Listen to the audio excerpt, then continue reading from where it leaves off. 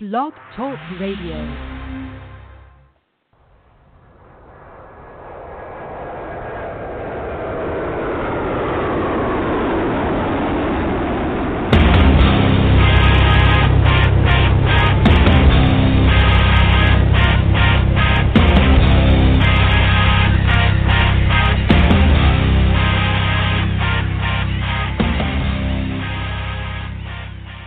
Happy Friday, everybody. Welcome to the Michael Cutler Hour. I am your host, Michael Cutler. It is July the 6th, 2018, 2 days past the celebration this year of America's birthday. I hope you all had a wonderful 4th of July celebration, enjoying the festivities, and perhaps giving thought as to what a wonderful country we are fortunate enough to live in, but a country that is increasingly coming under attack by anarchists. There's just no other way of describing it, and we'll get to that momentarily. For those of you who are familiar with me, familiar with the program, know that ever since 9/11, I have been determined to provide as many of my fellow Americans and as many of our alleged leaders with the truth about the true nature of America's borders, America's immigration laws, not based on conjecture, but based on my 30-year career with what was the Immigration and Naturalization Service, the INS. I had the broadest possible view of the issue. I was an immigration inspector. I spent 4 years doing that at Kennedy Airport, spent a year as an adjudications officer doing the marriage interviews, and then I became a special agent and rotated through every single squad within the investigations branch, became the first INS agent assigned to the Unified Intelligence Division of DEA, the Drug Enforcement Administration. I then spent the next 10 years as a senior special agent assigned to the Organized Crime Drug Enforcement Task Force. Throughout my career, I've enforced and administered a broad spectrum of immigration laws. I arrested people who were working illegally in factories. I arrested people working on farms, and criminals and fugitives and terrorists, drug traffickers, pedophiles. There was some mornings, frankly, I woke up and felt as though I was the human trash collector. And before people get their nose out of joint, I'm not talking about the typical, as people think of it, illegal alien who have no, and I'll use the word apparent, criminal history, because often what I did find were people who had menial jobs working in factories and so forth, did so because they were wanted in other countries or wanted in this country for committing terrible crimes, including murder. So during the day and so forth, people who are fugitives still have to earn a living, still have to feed themselves, and still want to hide in plain sight. And how do you do that? You go to a job and you keep a low profile. That, in fact, is how terrorists operate. After World War II, that's how Nazi dirtbags, war criminals, entered America and were hiding in plain sight. Some became United States citizens. A division of the Justice Department, the Nazi hunters, went out looking for these bums who had managed to conceal themselves as a woven thread in the amazing tapestry that is America.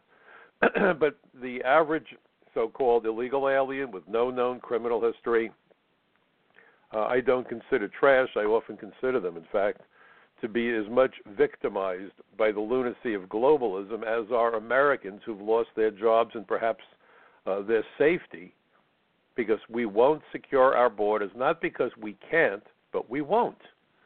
Immigration, as I pointed out earlier today, I was at One American News Network. It will be airing at 8 o'clock East Coast time this evening, the Daily Ledger. I'm very pleased that I've become something of a regular contributor to One American News Network, both on the Graham Ledger program and on their broad spectrum of broadcasting on the news.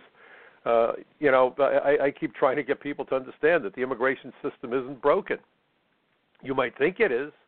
The politicians might tell you that it is. But in point of fact, the immigration system needs to be thought of not as a law enforcement bureaucracy, but as a delivery system that delivers an unlimited supply of cheap, exploitable labor, foreign tourists, foreign students, and for the immigration lawyers out there, an unlimited supply of clientele. And that includes members of Congress. You have key people in the House of Representatives and Senate who are immigration attorneys on both sides of the aisle. Believe me, They don't want to interfere with that flood of clients heading across the border. That is their livelihood. That is the way they make their money. If you interfere with that, then you're interfering with their livelihoods. They have no problem interfering with other people's livelihoods, but don't you dare mess with theirs.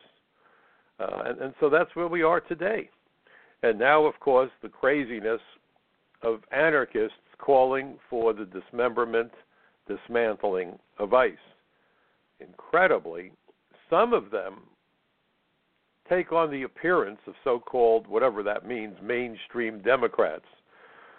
Full disclosure, I'm registered as a Democrat, but I've really stopped thinking of them as mainstream. I'm not so sure the Republicans are mainstream either, by the way.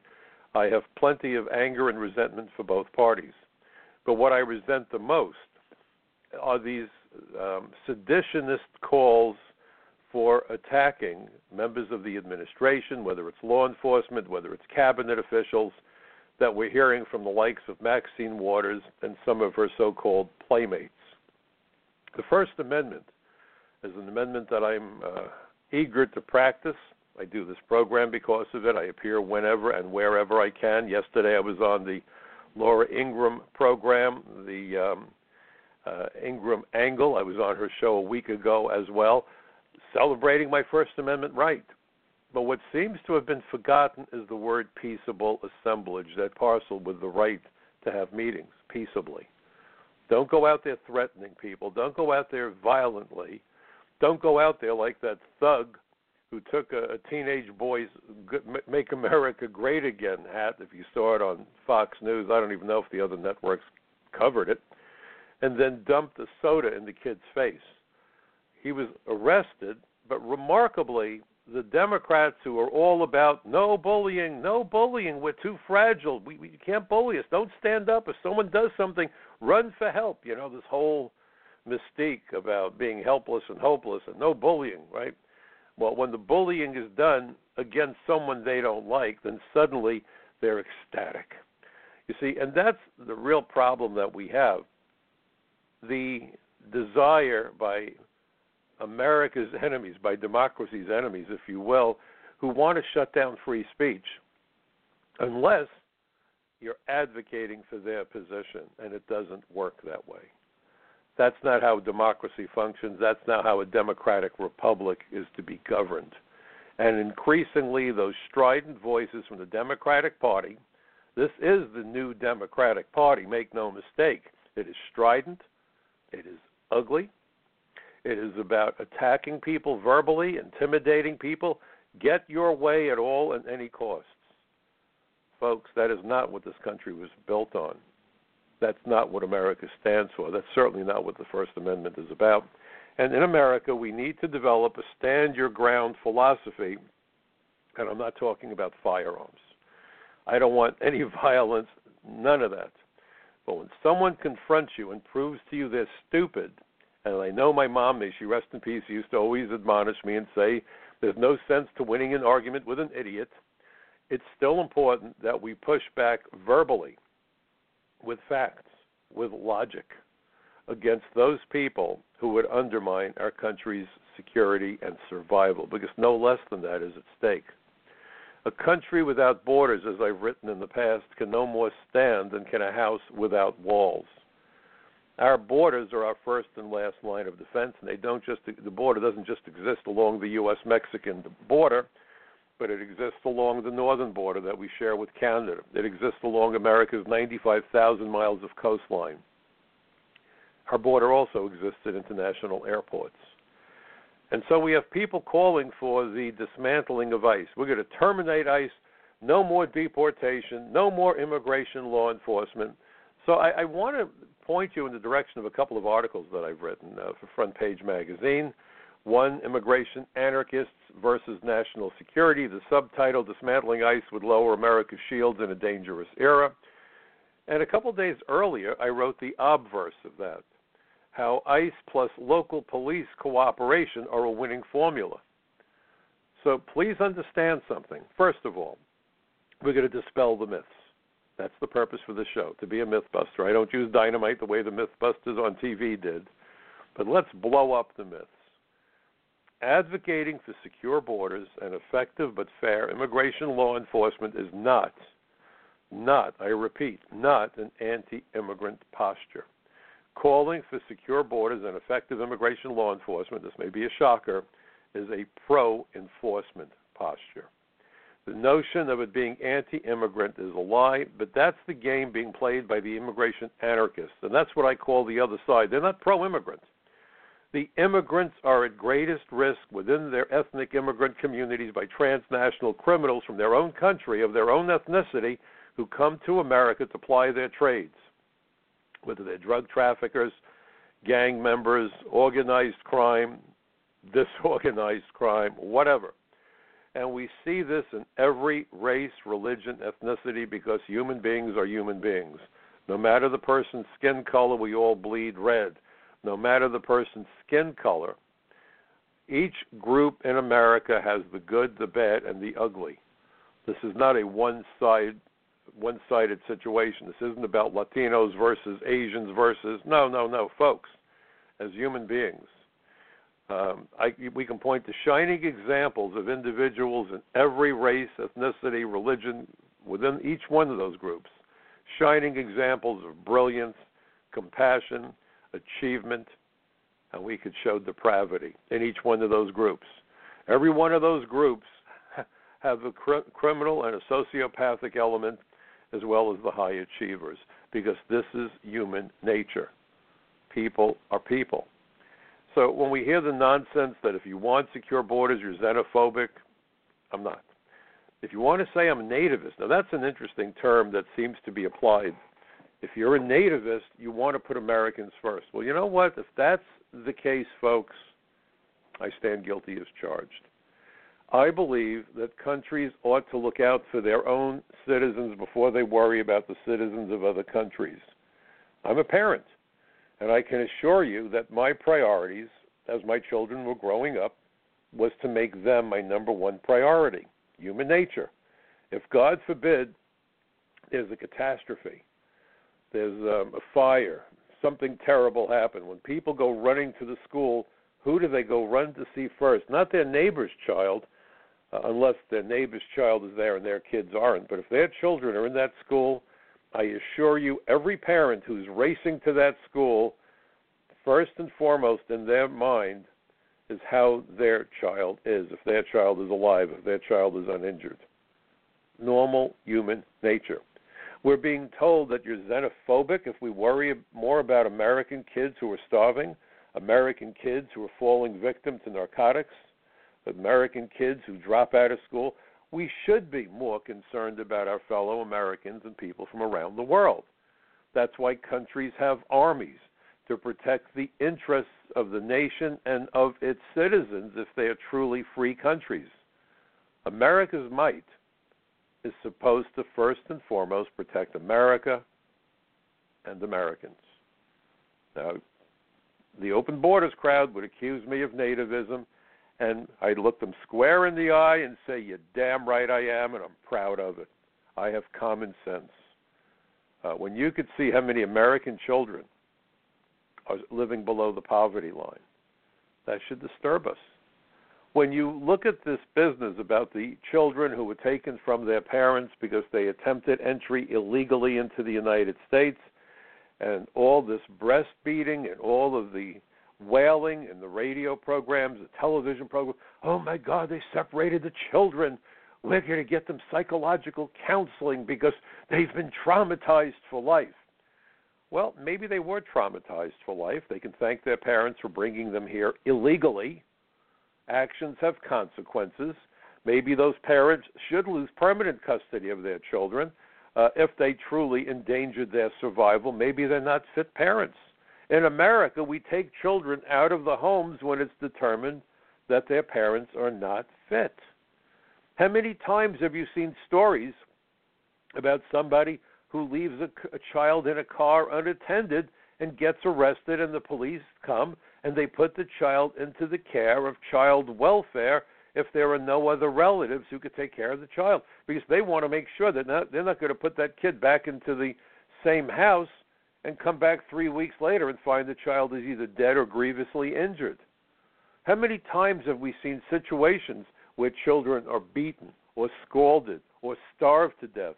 And immediately the neighbors say, why didn't they take the child out of that house? Those parents were beating the child. Those children were malnourished. If you looked at them, they were skinny as skeletons. Well, routinely, child welfare is supposed to separate children from their parents if the parents pose a threat to the safety and well-being of the child. Anybody who would put a child in the care, so-called, of alien traffickers, alien smugglers, needs to be questioned as to fitness as a parent. We also need to make certain that the parent is really a parent, that someone didn't simply kidnap a child or borrow a child, maybe at gunpoint, because they knew that if they came to America with a child, they wouldn't go to jail. You know, I wrote an article for Front Page magazine that I write a lot for Front Page. I write for the Social Contract. But I wrote an article recently, and I said that a child is not a substitute for a visa.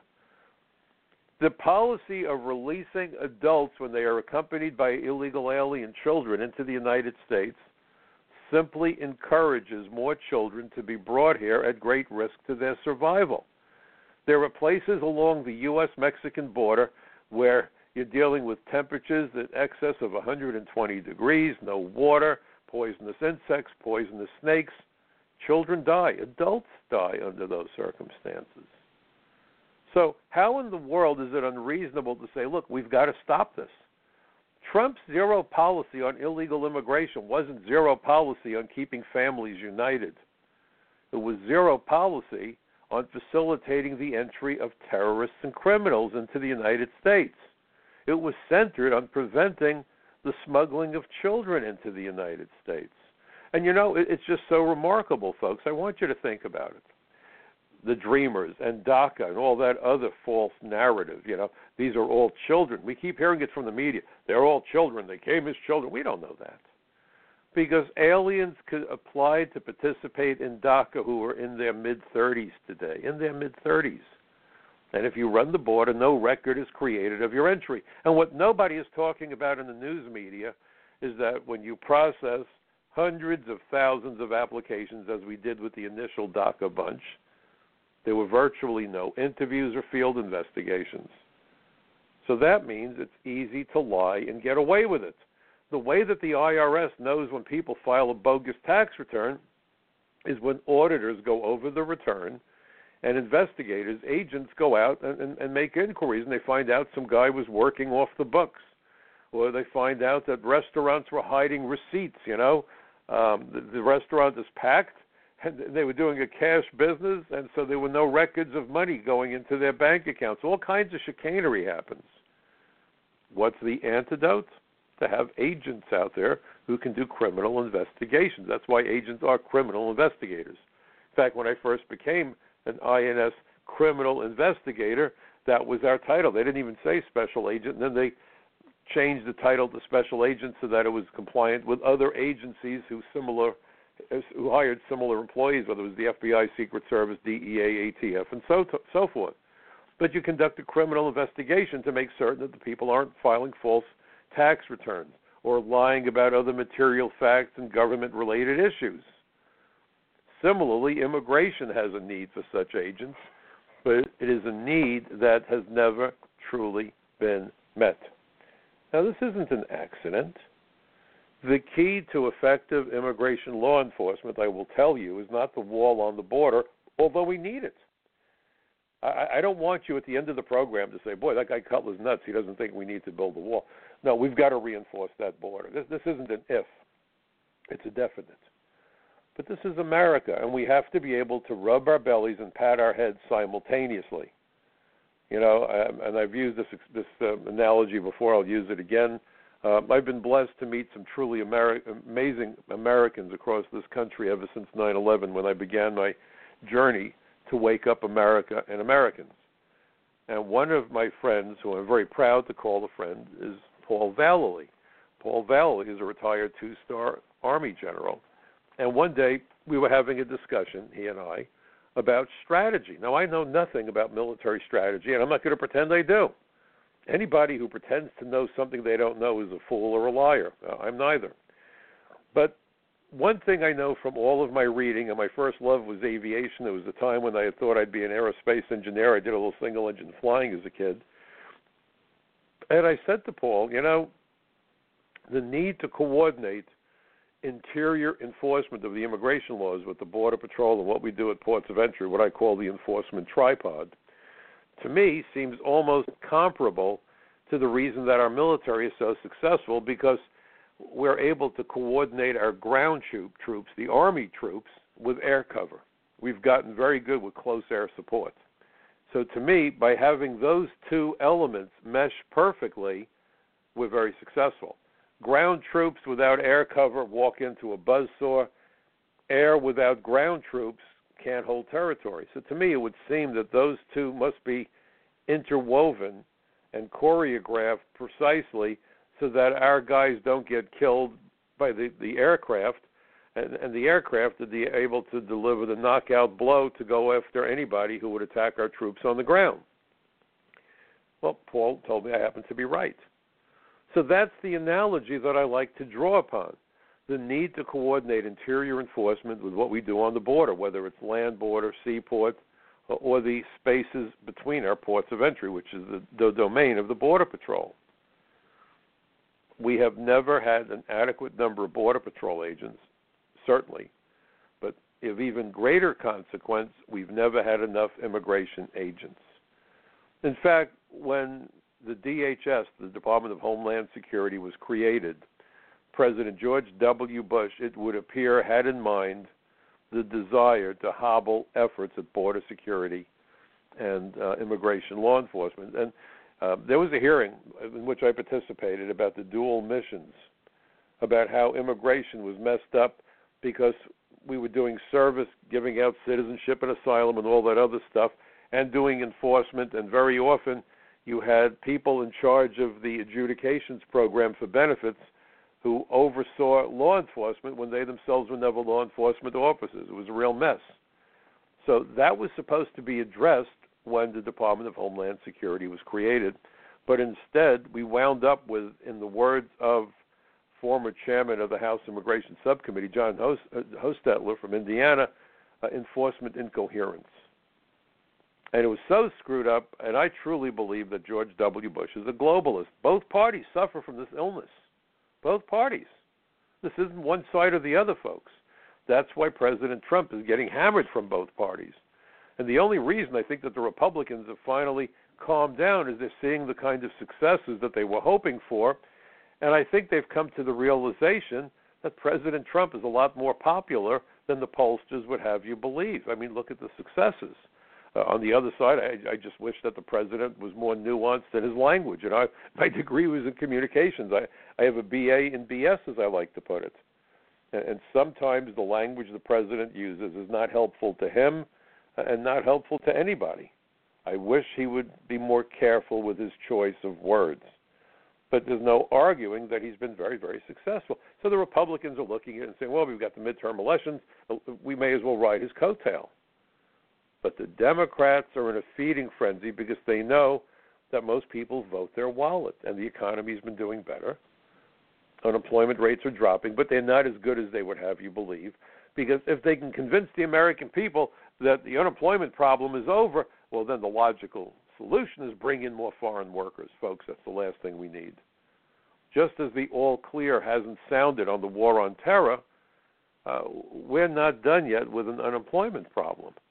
We still have millions of Americans who are unemployed or underemployed. Big problem. We're moving in the right direction, but, the old joke, are we there yet? And the answer is no, we're not there yet. The administration's trying to do some pretty good stuff. I just wrote a piece a couple of weeks ago about how Jeff Sessions did something that was creative, really creative. He used the authority of immigration to go after an employer that ran a landscaping company and forced the company to make reparations to Americans they swindled out of jobs by applying for visas for foreign workers by committing fraud on those applications. And I've often said that maybe the solution to a lot of this is for American workers to hire lawyers and start suing employers and politicians who cost them their livelihoods. You see? So here we have Jeff Sessions, the Attorney General, using that tactic, and instead of hiring a law firm, well, he's got the biggest law firm you can imagine. It's called the Justice Department. So when people say, let's dismantle ICE, think of what would happen. Think of and I'm just going to look now at the immigration missions. And one of the problems we have, and one of the problems that John Hostetler had, we share the concern, is that they never should have taken immigration and added it to U.S. Customs. It's Immigration and Customs Enforcement. Why? We needed an agency that single-mindedly focused on immigration law violations, not dilute it. If you read the Hostetler transcript from that hearing back in 2004, he was so clear, making the point that 9/11 didn't happen because of agriculture law violations or customs law violations. 9/11 happened purely because terrorists were able to gain entry into the United States. That's the realm of immigration, folks. And they were able to embed themselves, hide themselves in plain sight as they went about their deadly preparations. How? By committing more violations of immigration law, applying for political asylum, marrying American citizens, getting United States citizenship. And we've seen that happen since 9/11, the Tsarnaev family getting political asylum. Can't go back to Russia. We have a credible fear of persecution, or worse. Yet as soon as we gave them lawful status, what did they do? They went back to Russia. Well, clearly they lied. And then they got green cards. And one of their brothers, one of the brothers, became a U.S. citizen. The other one had some issues that the government was trying to resolve when they attacked the marathon and killed and maimed so many people on that terrible day back in 2013. Faisal Shahzad, the Times Square bomber, came on a student visa, became a naturalized citizen, and within a year of getting citizenship, set off a car bomb in Times Square. Fortunately, it fizzled. Instead of going kaboom, it sizzled and fizzled. But if it had gone off, I don't want to imagine how many might have been killed or maimed. This is a dangerous situation. So we know that immigration was the issue. So I'm not going to talk about the other missions for ICE, but just realize it's money laundering, it's kiddie porn, it's narcotics. And by the way, those crimes are addressed on the city, state, and federal level by a variety of law enforcement agencies. Immigration is solely the domain of immigration. And it's so funny because sanctuary cities, on the one hand, they got upset when Arizona tried to pass their own immigration law and the Supreme Court got involved. And they said, oh, no, the feds have to do it. And now they want to make damn sure that the feds failure by design. But let's take a quick guided tour, and I'm going to make another observation for you. And you may find this difficult to believe, so let me start out by telling you that traditionally, ever since I started working for the old INS, and I hate to tell you, back in 1971, when you see me on TV, you see all that white and gray hair, it wasn't a bad night's sleep that did it. It's old age, folks. Not that old, but old enough to know better. The biggest competitor that the investigators for the INS had always was and still is the Border Patrol, believe it or not. Money that was appropriated to the old INS primarily went to the Border Patrol. The emphasis was on the border, secure that border. Part of it was not very bright people in Congress. Not a shocker to say it. I mean, there are some smart people there, but a lot of these folks, oh my goodness. But the other part was, for the Border Patrol, that worked out great. And the politicians loved that photo op where they could stand with a bunch of Border Patrol agents standing behind them, the green machine in their uniforms and the big hats and the whole bit. Holy smoke, look at that team. But again, it's also the single-mindedness. Well, they're coming across the border, not thinking about the airports, the seaport, border. So the Border Patrol got the new cars. Immigration agents got Border Patrol cars after the Border Patrol beat the hell out of them and put 130,000 miles on them. I had some cars that kind of drove sideways. I don't even want to know what the Border Patrol agents did to those cars. And they all had the same green and white paint scheme, so we would get the Border Patrol cars. The lights and sirens were removed because in the old days we didn't even have lights and sirens in our government cars.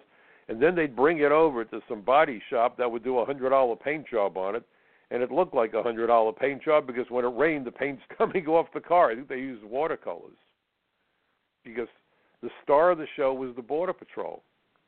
They got the money, they got the cars, they got the equipment, they got the publicity, they got the attention. When Clinton was elected president, I remember coming into the office, and we had just arrested a bunch of illegal aliens, including an alien I arrested who had a gun on him. And there was the newspaper headline: Janet Napolitano, Janet Reno. Goodness, I can't get Napolitano out of my head. It must be a recurring flashback nightmare.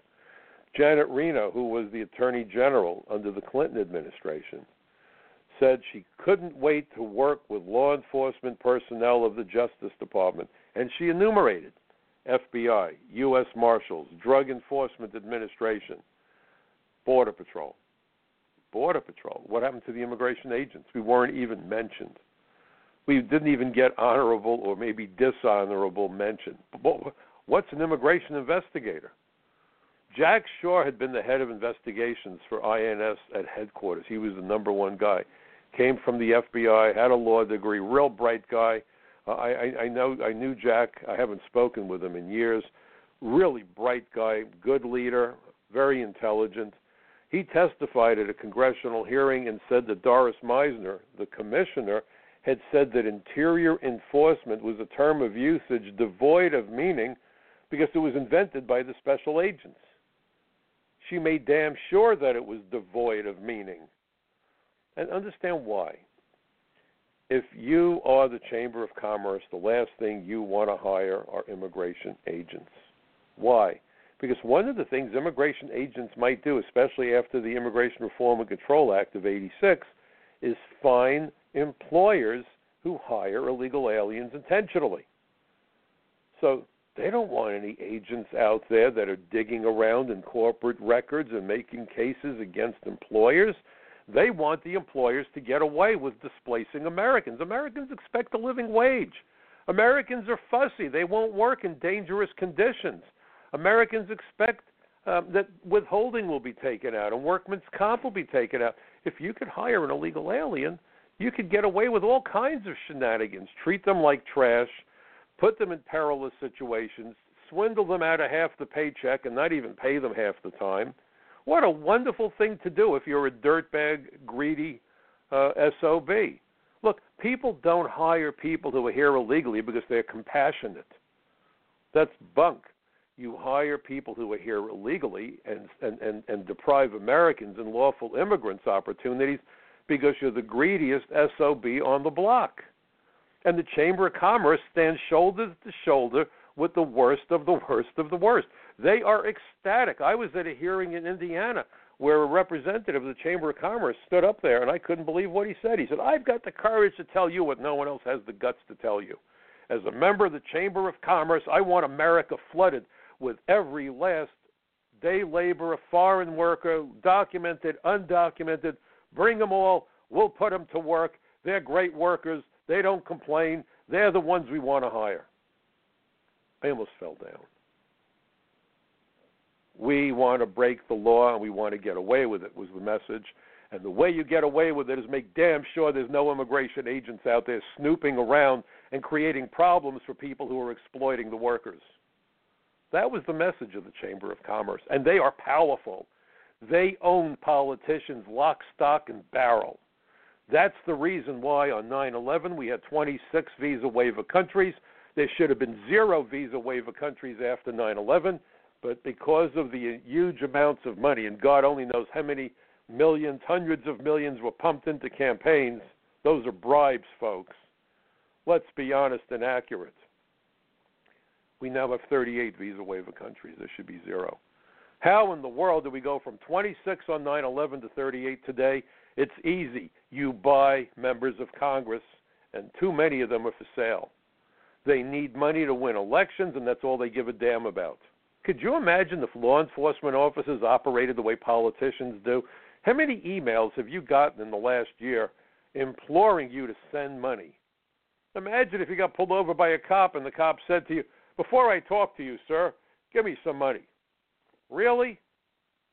How quickly would you both wind up in jail? I mean, that's called bribery. That's called bribery. Give me money. I need money. I'm running. I have to win. I need money. And if you have no scruples and the Chamber of Commerce comes to you and says, hey, Charlie, you want to be the new congressman from wherever it is?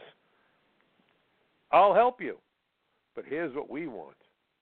And that's how the game gets played. That it's not a game because people are dying. People are losing their jobs. They're losing their homes. They're losing their thin slice of the American dream that keeps getting thinner and thinner and more unattainable every single day of the week. Thank you, Chamber of Commerce. And they make no bones about it. If you hire ICE agents, the ICE agents will figure out who's hiring illegal aliens. They will find them. They might even prosecute them. What's the antidote? No agents. No agents. If you hire agents, people will say, gee whiz, I might get caught if I run the border. It's not worth it. Well, what does that mean? Fewer people will come here. That's great for us, but terrible for immigration lawyers. They need those people to run the border because that's their clients. Do you think they want fewer clients? Why do you think they call them ambulance chasers? Immigration lawyers are coyote chasers. They're dying to see those people come across the border. So much so that immigration lawyers reportedly, when the caravan was forming in Mexico up from Central America, guess who greeted them with the welcome wagon and went to Mexico to greet them? Immigration lawyers from the United States. Do you think immigration lawyers want more agents out there that might discourage clients, illegal aliens from coming to the United States? I get so confused sometimes the term client, illegal alien, they kind of get smushed together, you know? There's kind of a common thread that runs through all this. So really and truly, who actually wants to see immigration enforced? I mean, think of all the people that would suffer. Immigration lawyers, crooked politicians, unscrupulous employers, criminal defense attorneys who need more clients, and we keep importing more drugs and more drug dealers. And look how corrupt we've become. We have the worst heroin epidemic in the history of the United States. We had politicians like Governor Cuomo in New York saying we should never legalize marijuana because it's a gateway drug, and now he's calling for legalizing marijuana. Why would you legalize pot when we're trying to get people to not get hooked on drugs in the first place? Maybe not so much after all. That's where immigration comes in. That's where ICE comes in. By the way, if you don't like the idea of brothels and how women are trafficked, some underage, and the spread of venereal diseases, all that because of the brothels, there's a strategy that works very effectively. I was part of the strategy. We, immigration agents, used to accompany public morals squad, cops, detectives, NYPD, in the old days when we weren't a sanctuary city, and we would raid the illegal gambling houses of Chinatown. We would raid the gambling houses of the mob, and we would raid the brothels, public morals. Now, why did we do that? Well, many of the women were here illegally, but not all of them. But most of the clientele were here illegally. So even if they weren't arrested because they were the Johns who were becoming the customers for the prostitutes, we would arrest them for being here illegally. So Friday night, Saturday night, traditionally that's the night these guys go out to party. They left their wives, they left their girlfriends back in their home country. Many of these guys were in the prime of life, in their 20s. It's Friday night. What are you going to do?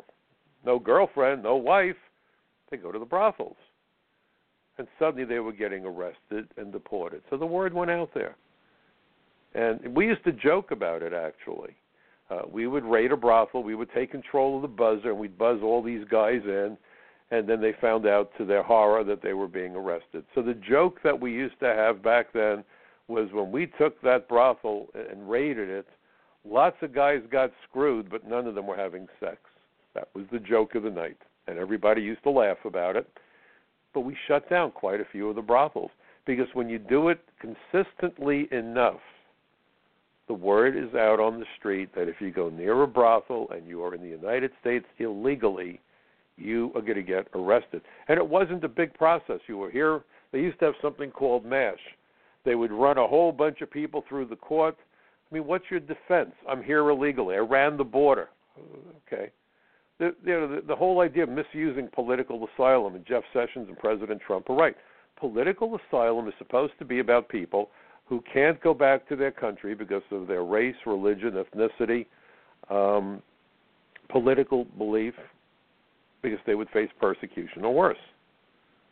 Most of the people that are yelling asylum from Latin America aren't facing that issue. They're not facing problems because of their race, religion, or ethnicity or political belief. They're trying to flee poverty. They're economic refugees. And then they throw in, well, we're afraid of MS-13. Well, they better not move to Long Island, because MS-13 was on a rampage thanks to Obama letting in all of those hundreds of thousands of unaccompanied minors. Turned out many of them, I don't know what the percentage, but enough of them were members of MS-13 and other transnational gangs, you see. So that's the point to remember. This isn't political asylum. And what's so remarkable today, and this goes along with fake news, which really isn't fake news, it's propaganda designed to alter understandings of issues. I always quote Orwell. George Orwell said, "Who controls the past controls the future. Who controls the present controls the past." The idea is that by altering news reporting and misleading students about history, you can rewrite history and alter the trajectory of society, because people don't know what the real history was, so that they can't avoid repeating prior mistakes. That's the whole point to this. So understand what Orwell was warning us about, and we're seeing it play out all the time with fake news. So today, it was just remarkable. It was either today or yesterday, the announcement was that this is the anniversary of Anne Frank, who died in the Holocaust, of her father not being able to come to America or even go to Cuba. This is the anniversary of the terrible day that the Nazis grabbed them. I have to tell you something, folks. This is amazing to me. I certainly am well-versed about Anne Frank. When I was in Europe many years ago on my honeymoon with my first wife, may she rest in peace, we visited Anne Frank House. It was chilling. We signed the guest book. It was very disturbing. My mother-in-law had been in a concentration camp. My father-in-law lost his family to the Nazis. His brother was machine gunned. He was almost killed, managed to escape off one of those trains taking the people to the concentration camps, and he told me how he was running through the forest and bullets were hitting the trees all around him, how he heard the bullets whizzing past his head. So I'm familiar with Anne Frank, but I didn't realize what the anniversary was, because no one ever talked about it. It's 76 years now. Now, isn't it remarkable that I've never, ever, never heard anybody in the news talk about the anniversary of Anne Frank and her family being taken into custody, held hostage, abducted? I don't know what words to use. There's no words to describe the Holocaust or the Nazi scum, okay? But no one has ever made a point of telling us about the anniversary of when they were taken until now. Why? Well, the parallel is obvious. America once again won't allow the immigrants into the United States. And then we had the wackaloon from Africa who scaled the Statue of Liberty. Now, I'm all about the First Amendment. This program, ladies and gentlemen, is about the First Amendment. I go on radio and TV, and I stand in front of live audiences, better than dead audiences, I guess, as a matter of routine. I'm a big fan and proponent of the First Amendment, of debate. I did debating in high school and college. I was going to teach debate on the college level, had an opportunity to not come up for me to become a federal agent. I'm a great believer in debate. I'm a great believer in expressing your beliefs. But that doesn't give you the right to desecrate an American monument and damage it. And Chuck Schumer should be agreeing with me, because Chuck, a couple of years ago, proposed a 5-year felony under federal law for trespassers, people who trespass on critical infrastructure and landmarks. So certainly we should pass the Schumer law, I think. And if we did, that woman would be looking at 5 years in jail. And I bet if you called up Chuck Schumer, he would tell you how much he would love to see that woman in jail for 5 years. Or maybe not. Or maybe not. But anyway, so here's a woman who talk about biting the hand that feeds you. This is now, if you look at her record, this isn't the first time she's done it. She's launched a bunch of lawsuits. In one case, according to the newspaper, her lawyer walked away from her. I wonder why that is. And talking about, white supremacists, that statement in and of itself, to me, smells racist. I don't see people as being any kind of supremacist unless you declare yourself to be, and then that's an issue. We should be looking at each other as being fellow human beings, not white privilege or black this or green that or purple that. Certainly Martin Luther King did not want to see racial or color lines drawn. The whole point to the civil rights movement was to erase those color lines, wasn't it? So she's out there doing her thing, and where does she do her thing? At the Statue of Liberty. Give me your tired, your poor, your wretched refuse, yearning to breathe free, right? Well, that's rewriting history. Because if you look at Ellis Island, there was a very interesting documentary on public TV a couple days ago. I believe it was called Forgotten Ellis Island. Ellis Island was a massive quarantine station that had the biggest public health hospital in the United States at the time. 22 separate buildings. Thousands of people died there coming here from other countries. Children were taken from their parents. Families were separated. They didn't have antibiotics 100 years ago. So if a mama bear, papa bear, and 4 baby bears showed up, and mama bear or papa bear had a terrible disease, the family had a tough decision to make. Either they all go back to the home country, or the family splits up, maybe never to see the family members again because somebody had to go home, the person who was sick. And there's another component to Ellis Island that nobody talks about, but the documentary spoke about it, and it's very interesting. The first people, the people who really ran Ellis Island, obviously immigration inspectors, the job I did at the beginning of my career, and public health officials. And it's obvious they were very concerned about epidemics, and it makes sense. With no antibiotics, almost any contagious disease could kill lots of people. Very scary era. We don't think about that today. You run to the drugstore and you take an antibiotic. Of course, now we worry about resistant diseases, tuberculosis and so forth. Again, raising the issue about quarantine America to keep out people who might have a deadly disease. That's a reasonable concern. But here's the other reason that public health figured so prominently on Ellis Island. And I have to be honest, I thought I knew quite a bit about immigration. I didn't know this, and I bet you don't know it. Think about this. Why in the world were public health officials so concerned with the physical and mental health of aspiring immigrants, people who were coming to the United States to remain permanently? Ready for this one? To make certain that they could support themselves. If you couldn't support yourself, you were sent packing to your own home country. Major issue. If you look at the immigration laws, an alien who is likely to become a public charge, unable to support himself, is excludable.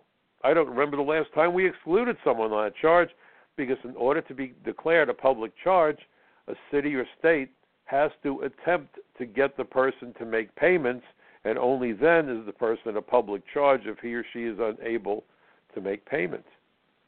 By not requiring that, it's almost impossible to deport somebody for being a public charge. But it's on the books. Even if you come with a green card, if within 5 years of entry you become a public charge, you can be sent home. Doesn't matter that you had a green card. You can't support yourself. We didn't want to import people who would burden us financially. Isn't that an interesting concept? But don't tell that to the people who keep screaming, give me your tired, you're poor. Because they want to create this imagery that the Statue of Liberty would embrace anybody and everybody who showed up on our doorstep.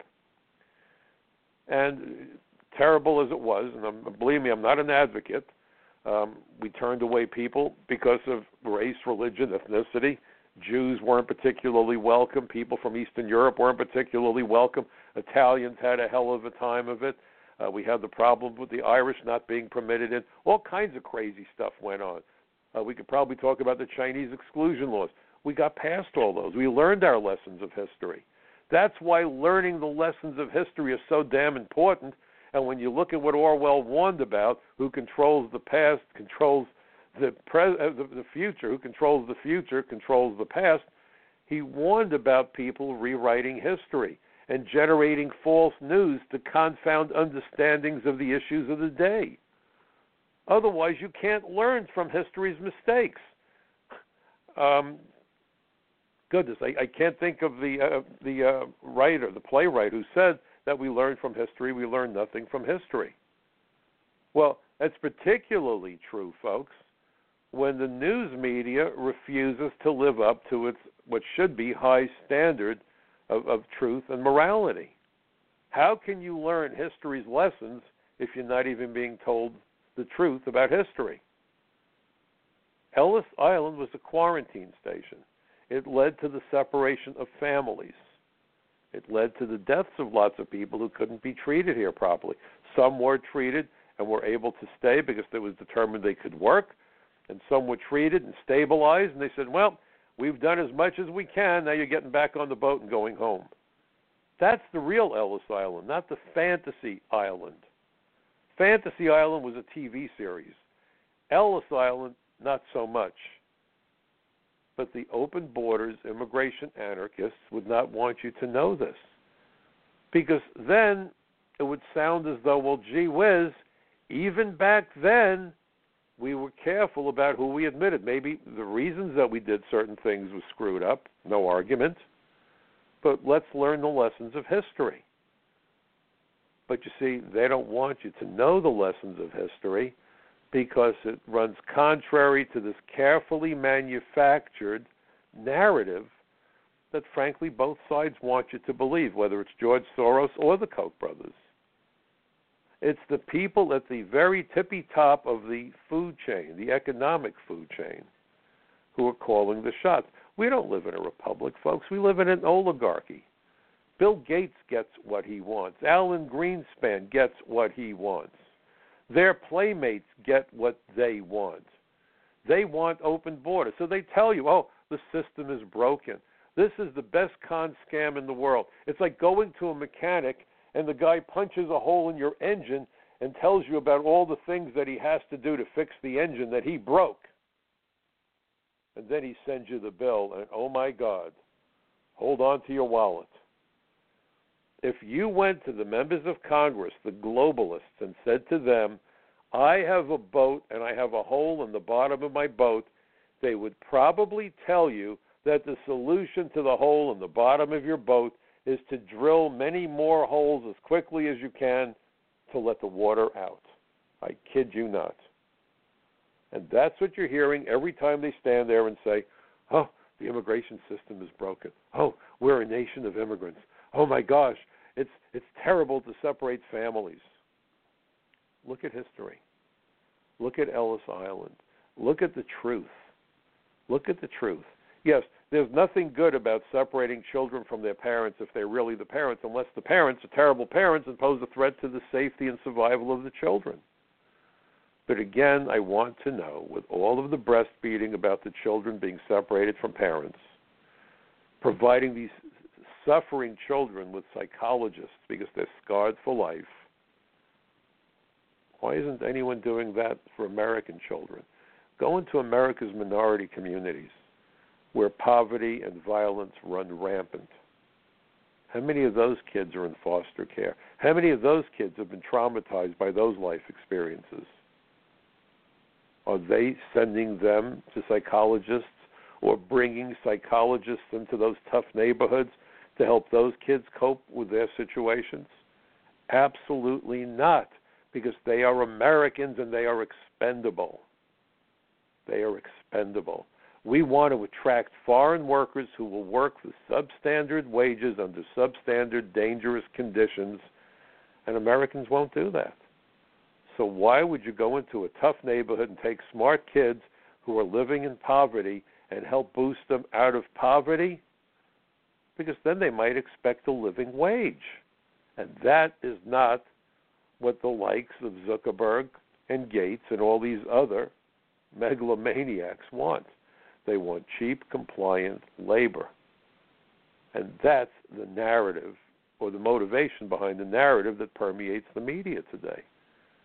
You know, we have to bring in the world's best and brightest because our schools are failing. Listen, we're turning out some pretty good engineers in American schools right now. My kids are a couple of them. The problem is that reading scores are down and math scores are down, not because American kids are idiots or the schools aren't teaching them math and science, but because you have so many millions of kids in our schools who can't read or write English that they are pulling down the numbers, which helps to perpetuate the myth that we're a bunch of dummies and need to import foreign workers and foreign students. If our schools are so lousy, why do we have hundreds of thousands of foreign students from India and China and elsewhere learning the STEM curriculum in the United States, science, technology, engineering, and math? The reason is our schools do a damn good job of teaching the subjects. It's just that the politicians, the political and economic elite, don't want American kids in the schools. The dumber they could make us, the more they can bring in more foreign people to work in America who will accept much lower wages without 401k plans and health care and so forth, the happier they are, even if we compromise national security by educating our adversaries. And I've written about that for Front Page Magazine. We're being scammed. And now you have the anarchists who are out there, and there was this one group, and One American News reported on them, called the Metropolitan Anarchist Coordinating Council here in New York City, calling for the termination of ICE. Calling for the termination of ICE. I want you to think about what that means. Without ICE, national security would be undermined. There would be no way of stopping a human tsunami of people coming across the border knowing that once they get past the border, nothing will happen to them except they will get everything that they want. They will immediately file applications with no ICE agents to do the investigations. Every application would be automatically approved, no questions asked, because it's the agents who would ask the questions. Immigration lawyers would make more money than ever before, and America could collapse because you would be bringing in so many foreign workers. Infrastructure couldn't deal with the onslaught. Schools, hospitals, mass transit, overwhelmed. But the people at the top of the food chain who are in a feeding frenzy, well, folks, literally and figuratively, they would be making out like bandits. That is what has to stop. Any politician who calls for the termination of ICE needs to have his or her career terminated in the voting booth. Elections are coming November. Don't just agree with me. Make sure you vote. Make sure you talk to your neighbors about the real implications of the destruction of ICE, because it's a suicide pact. It's a suicide pact that no rational American ought to be signing on for. Anyway, I thank you for spending the last hour with me. I hope you find it informative, thought-provoking, interesting. If you do, please tell as many of your friends and neighbors and fellow workers and family members about my program, about my website, michaelcutler.net. And please make certain that you get involved. You know, I always make the point, democracy is not a spectator sport. It's not just words. Those are words to live by. We live in a perilous era. America's borders are its first and last line of defense. And we need to have some courage, some chutzpah, to stand up for what's right, not just for ourselves, folks, but for our children and for our children's children. Political activism today really is an element of good parenting. Hope you have a great weekend. I look forward to seeing you again at the same time, at the same place, right here on the Michael Cutler Hour. Have a great weekend, everybody. See you next week.